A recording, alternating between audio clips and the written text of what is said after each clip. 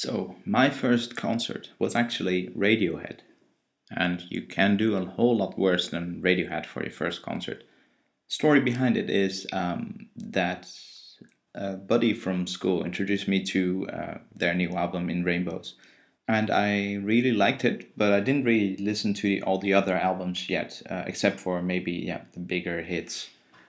So, kind of last minute, he asked me if I wanted to go to the concert. So, we traveled to the Wester Park in Amsterdam, where the venue was. It's kind of weird in a way. I think we were staring into the sun for like at least half an hour or so. And the venue was on a slight slope. So, if you weren't very tall, you had a problem actually seeing stuff. But anyway, really liked the concert, and I'm actually going to Radiohead again this year.